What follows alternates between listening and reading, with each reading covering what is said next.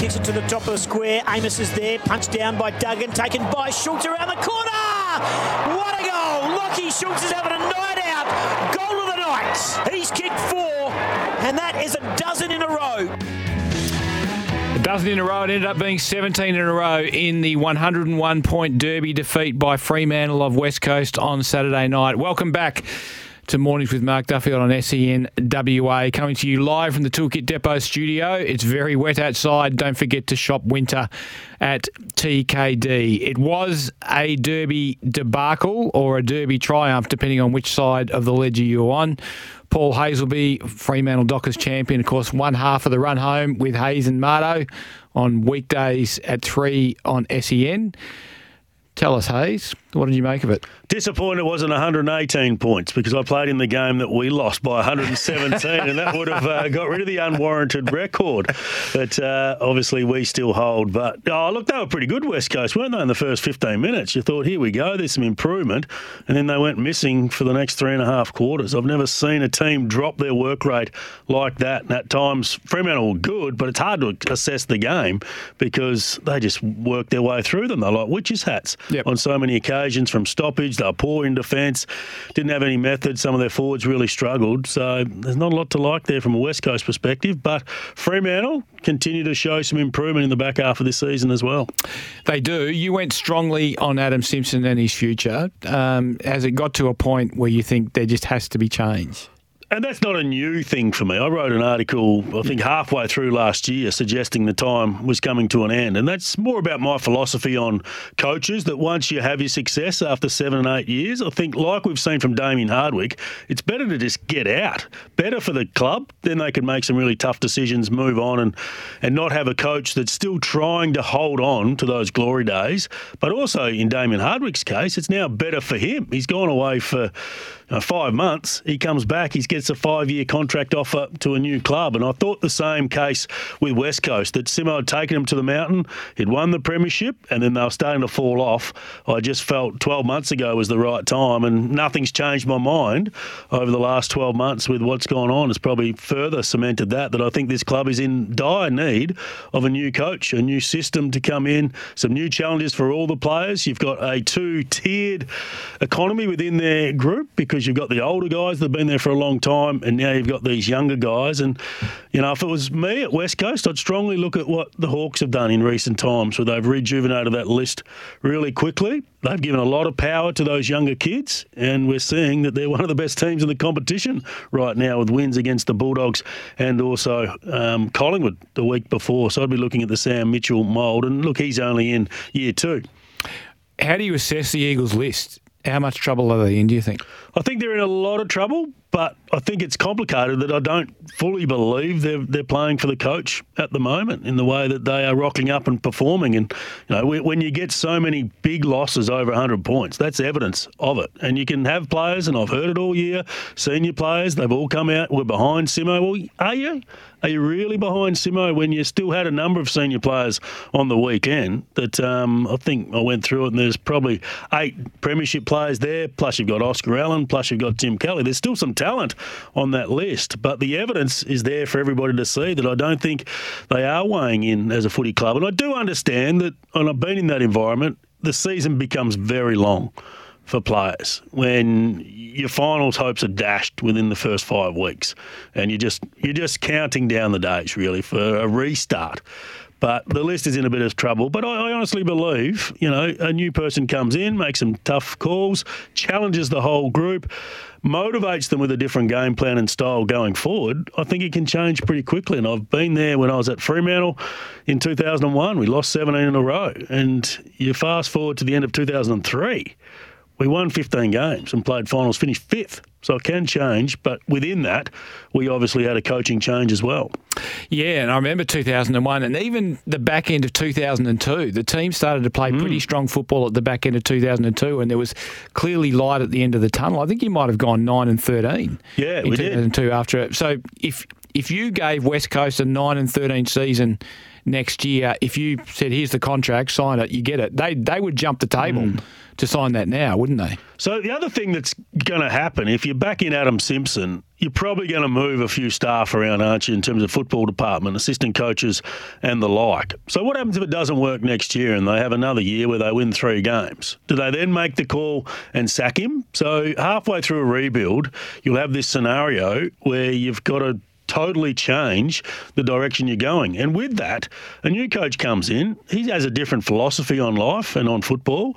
Adam Simpson may put a lot of games into certain players, and we've seen in the past, I've seen it with the handover between Ross Lyon and also Justin Longmuir. I think the handover probably set the club back 2 years because of the different approaches that both coaches had to it. And, Connor Blakely's a good example. Under Ross Lyon, he was projecting to be a good player. In comes Justin Longmuir, Connor Blakely, 100 games into that player, not a feature under Justin Longmuir. And no way is right or wrong, but I just think West Coast get a chance to start their rebuild the right way with a new coach that's going to come in and challenge everybody within that organisation. No, that's a fair call. The other thing, there's going to be a significant list turnover, Hayes. The worst thing you can do at an AFL club is get your list wrong. Having the wrong coach at the helm can set you back maybe 12 months. Other things can set you back for 12 months. You get your list wrong and it can set you back for 4 or 5 years. Is there concern that they will lay some young talent to waste here, not fully explore it, let players go that turn up somewhere else and maybe become AFL players? Are you worried about that?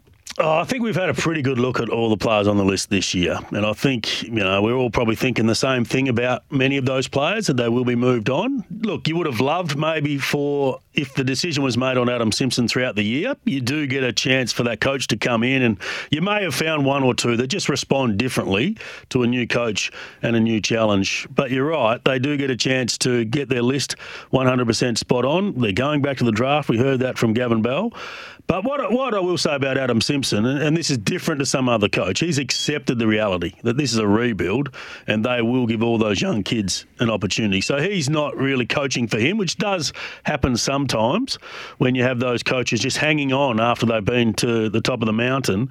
We've seen it with Alistair Clarkson, who went and traded away all the picks. We saw it a little bit with Damien Hardwick last year with Hopper and Taranto coming in, that sometimes it's for the now. Adam Simpson, to his credit, is not built that way. He will do it different, and he is trying to do it for the future. But what is the future? 2 years, and then you get a reset with another coach that's going to come in and potentially do it differently. Question from Dan from Grenades on the Temper at Bedshed text line. And if you want to contribute, 0487 736 736 is the number. He says, Duff, I have to question how Elijah Hewitt got the Rising Star nomination for this week over Matt Johnson. Was it pity for the Eagles? On any measure, the season and the weekend's match, Johnson has been a better performer. Are we getting another Andrew Brayshaw season where he never got a Rising Star before before Gaff broke his jaw? Interesting point. I get the feeling towards the end of the season they go body of work. Yeah, 100%. And I think that is the basis on which Elijah Hewitt has received his. But it's an interesting point on Matt Johnson. Does Matt Johnson deserve a nom before the end of the year, do you think? He does, body of work, but it's been unique with him because he was in good form and then he lost the form, goes out of the team. So I think the selectors of that award are probably just thinking, okay, who's been playing well? And you don't want any embarrassment. You don't want a player to, be a chance to not win it. He's not going to win, Elijah Hewitt, but, there's a chance that he would be inside. He could steal a vote with some people now that he is nominated. But Matt Johnson's just a matter of time. He was good on the weekend. Yeah, he's very good. Very good. What did you like about Fremantle's performance in the Derby? Well, the last 3 weeks, and you hear Justin Longmuir talk about a lot, is the contest method. They've won the contest method in those 3 games, clearances and contested possession. And I think you've got to look at what's happened. You've got Hayden Young that's gone in there that's been really good around stoppage. But Luke Jackson on the weekend, and you summed it up really well with Nat Nui going out, it reminded you of what Nat Nui can do. I've never seen somebody sprint that hard, or a ruckman from the stoppage, to be used. But when he sprints forward, he's got better craft than Nat Nui. Nat Nui was a sprint forward, I'll win it, and just boot it in. I think he's got better running patterns, and I think he can use the ball by hand to allow other players to get involved. So I think that move into the ruck has single-handedly changed their fortunes around contest. And Justin loves contest because he loves the game being played in his front half, because then he can set up his wall with these small forwards. They go to work, but then behind the ball you got the defenders that do that. He was really strong in that contest as well, and the small forwards have been the beneficiaries. Lockie Schultz all of a sudden is back into All-Australian form over the last month. He had a night out, didn't he? 5 goals, I think it was 24 disposals, I think 10 or 11 in contests. Yep. He did everything you want a small forward to do. And Sturt as well deserves. It's an interesting one. He got the contract trigger, but there'd be clubs out there right now that would give 3 years potentially for Sam Sturt. So I'll see what happens there. But he came back with a really good attitude this year with the way that he defended. He was always a good attacking player, but he didn't bring the defensive side.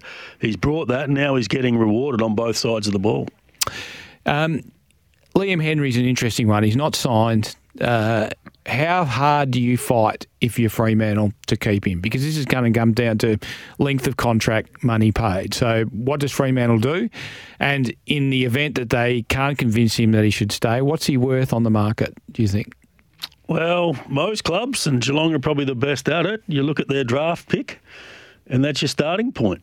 And, if you've got a 4-year deal on the table, I think that's probably one more than they would like to give, but 3 years, I think there's been a really solid body of work, and he's become an important player. And I've mentioned I love the smaller player that can actually change the direction of the play on the field. I think it's a key attribute in modern day footy. But if you're offering him 4 years and he's going elsewhere, and he was a high draft pick, then I think you start there, and you'd probably want to end if you're Fremantle at pick 15. Wow.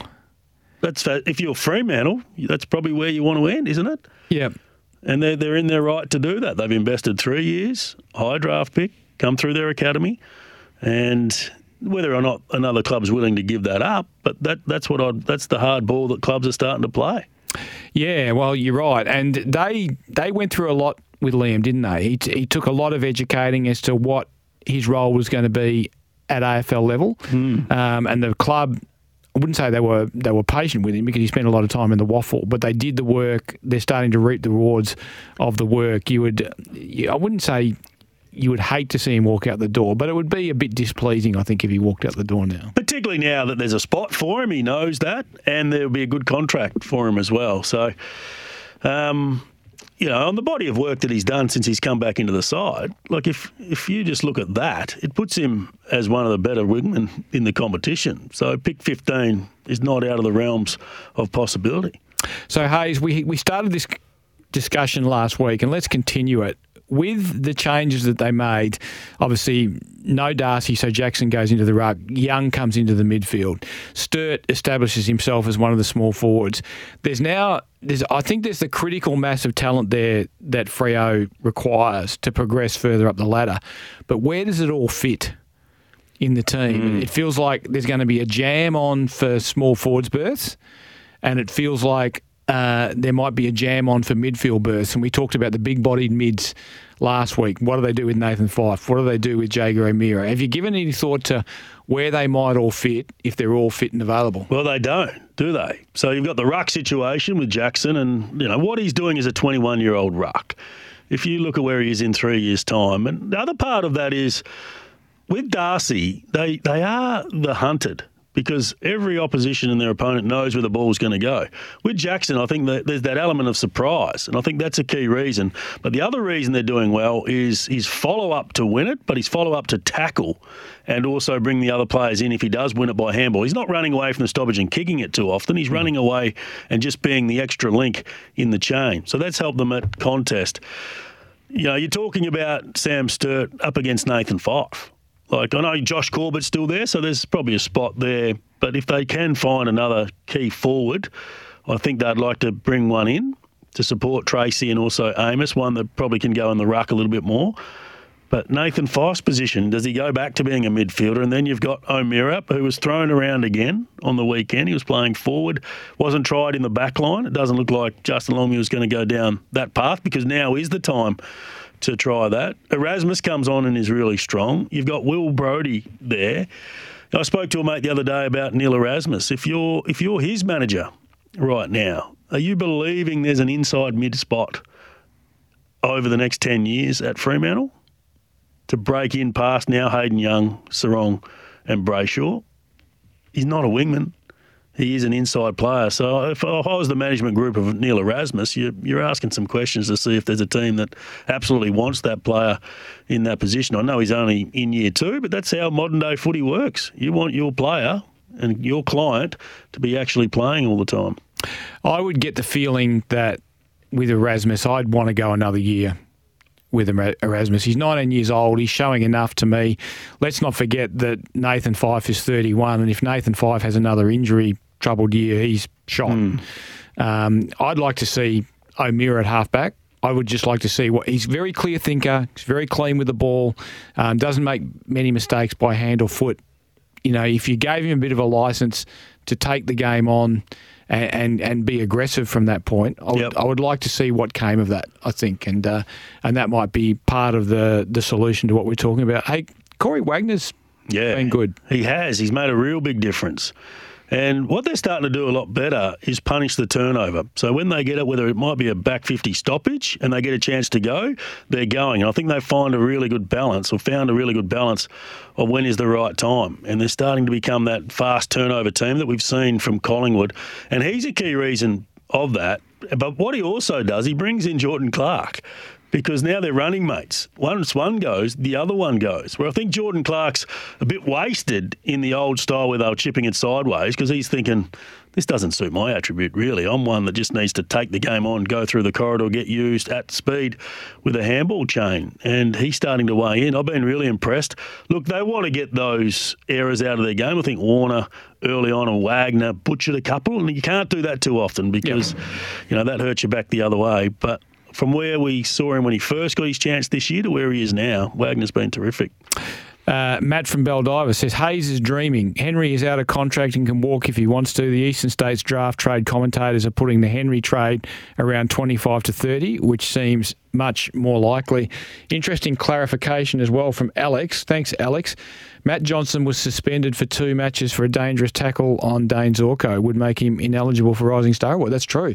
Does that prevent you from getting nominated as well as winning it? Not sure, but Alex knows all the rules. Good point. 25 to 30. Look, I only put it from a Fremantle perspective of what they would be chasing, and they would be chasing pick 15 for a player of the ilk of Liam Henry. Liam Henry. 25 to 30, it could fall there, but he can't just walk. There still needs to be a trade. He can walk to the bottom team. West Coast, no possibility. Or North Melbourne. I'm told that he's half keen on going to Melbourne. Yep. Well, tell him his dream. Thank you for the boys outside for weighing in on that. It's an interesting point. Duff, there's a team down the road that wanted Erasmus in the draft but was taken from under their nose, who would like him in their midfield and would take him. West Coast Eagles, thanks Randall. That's come through. Yeah, it'd be interesting to see what they offered for Neil Erasmus. It'd want to be a good pick to get Neil Erasmus. I still think if you're looking at what a 19-year-old can be expected to do as an inside midfielder in a given season, I think Neil Erasmus has fulfilled everything that Fremantle would like to see. Now, he's not super quick. He'll get bigger and stronger, but he extracts the ball really well. He looks like he finds the footy really well. I think there's scope for a lot of upside. And I think, obviously, if he goes ahead of O'Meara, that's where he needs to be as the 4th midfielder, so starting on the bench, coming on through the middle of the ground. But then the question marks on Nathan Fyfe, O'Meara and Will Brodie that are still trying to work their way back into that side. Is there a particular spot on the ground that you think Fremantle needs work? Is an area they need to bolster, do you think? Key forward. One more. Just one more. Josh Tracy, we've now seen a bit of a body of work. He's not a massive goal kicker. He does go in the ruck, he crashes packs, but he's still one of those ones that he does get in really good positions at times, but he's not finishing it off. And does it happen? I know Luke Jackson, there is the option if Darcy comes back in to go back into the forward line and add that. But, look, you weigh everything up about what's out there right now. I think Mitch Georgiades is probably the one that if you could get at the right price coming into your football club, just gives you a little bit of cover. Because if Jai Amos was to get injured start of next year, would you have them inside the top 8? No, he's really important. Speaking of Jai, he's going to get to that 40 goal figure you floated. 38, 2 to go. Not many people thought. They thought I was crazy, didn't they, when I said I did. 40? I thought you were crazy. Yeah. And I thought that the fact that was a key to their top 4 hopes, I thought, they're not making the top 4 because he's not kicking 40. Well, he's going to kick 40, but obviously they're going to finish a fair way down the track. I just based it on the 2 games that I saw last year, that he gets chances, and unlike many key forwards, and Aaron Norton's a classic example of this, he takes his chances. He kicks goals from whether it's on the ground or whether it's from set shots. He only needs 2 or 3, and that's why I thought he could, turn 23 games, and he missed the first game too. Yep. It's Australian. When you look back at that decision, on the back of what he did in the finals, I'm not sure what happened over the pre-season, but how did he miss round 1? I think he's had a couple of interrupted pre-seasons. So I think one thing they're really excited about with Amos is that they haven't really got him in the gym for a full summer. He's had setbacks both summers, and they're starting to think, gee, if we can get him in the gym and we can get a real change in his body, who knows what we might have at our disposal next year. Tracy's an interesting one, isn't he? Because Tracy nearly takes 3 marks a game, where you think he's got a good clean grab of it, and then for some reason the ball just spills out for no good reason. And Jackson nearly takes 3 marks a game as a forward. Yep. So it's not ideal, but it's just a matter of, is he better than the next best player that you might be looking for, and what do you have to give up for that player? I get the feeling there's a lot to achieve for Fremantle in these last 2 games. I mean, Port Adelaide at home, it's going to be... You can't say, they're going to redeem everything because we thought they'd play finals and they're not going to play finals. But they can redeem a lot of their reputation, I think, with a really strong performance and, fingers crossed, a win against Port Adelaide this week. Missed the finals by 1 game, 2 games. It doesn't look as bad, even though they were out with 5 to go. But that would make it 5 out of their last 6, I think, with a loss to Brisbane. Yeah. Which I thought they outplayed Brisbane for the most part of that game. So that would be a good way to finish. You go in with a lot of confidence, further development from those players. You're still going to be hungry because they hadn't achieved. Hayden Young through the midfield for an extended period of time next year, another pre-season. If it's Sean Darcy, he comes back in, so they do have a few more options. So can they win? I think so. Yep, absolutely. Tipping or tipping Port? No, I tipped them. I did my tips yesterday, and I tipped Fremantle on this one. Whoa. Confident Hayes. Hayes, always a pleasure to talk to you. Thanks for joining us on the show. Look forward to your insights again next week. Thank you, Duff. Paul Hasleby, of course, on the show every Tuesday. He's also one half of the Run Home with Hayes and Mardo. That is on SEN on 3 p.m. on weekdays. We are, as always, brought to you by Isuzu Utes, and you can live your own way in the 7-seater Isuzu MUX. See your Isuzu Ute dealer today. We'll be back after the break.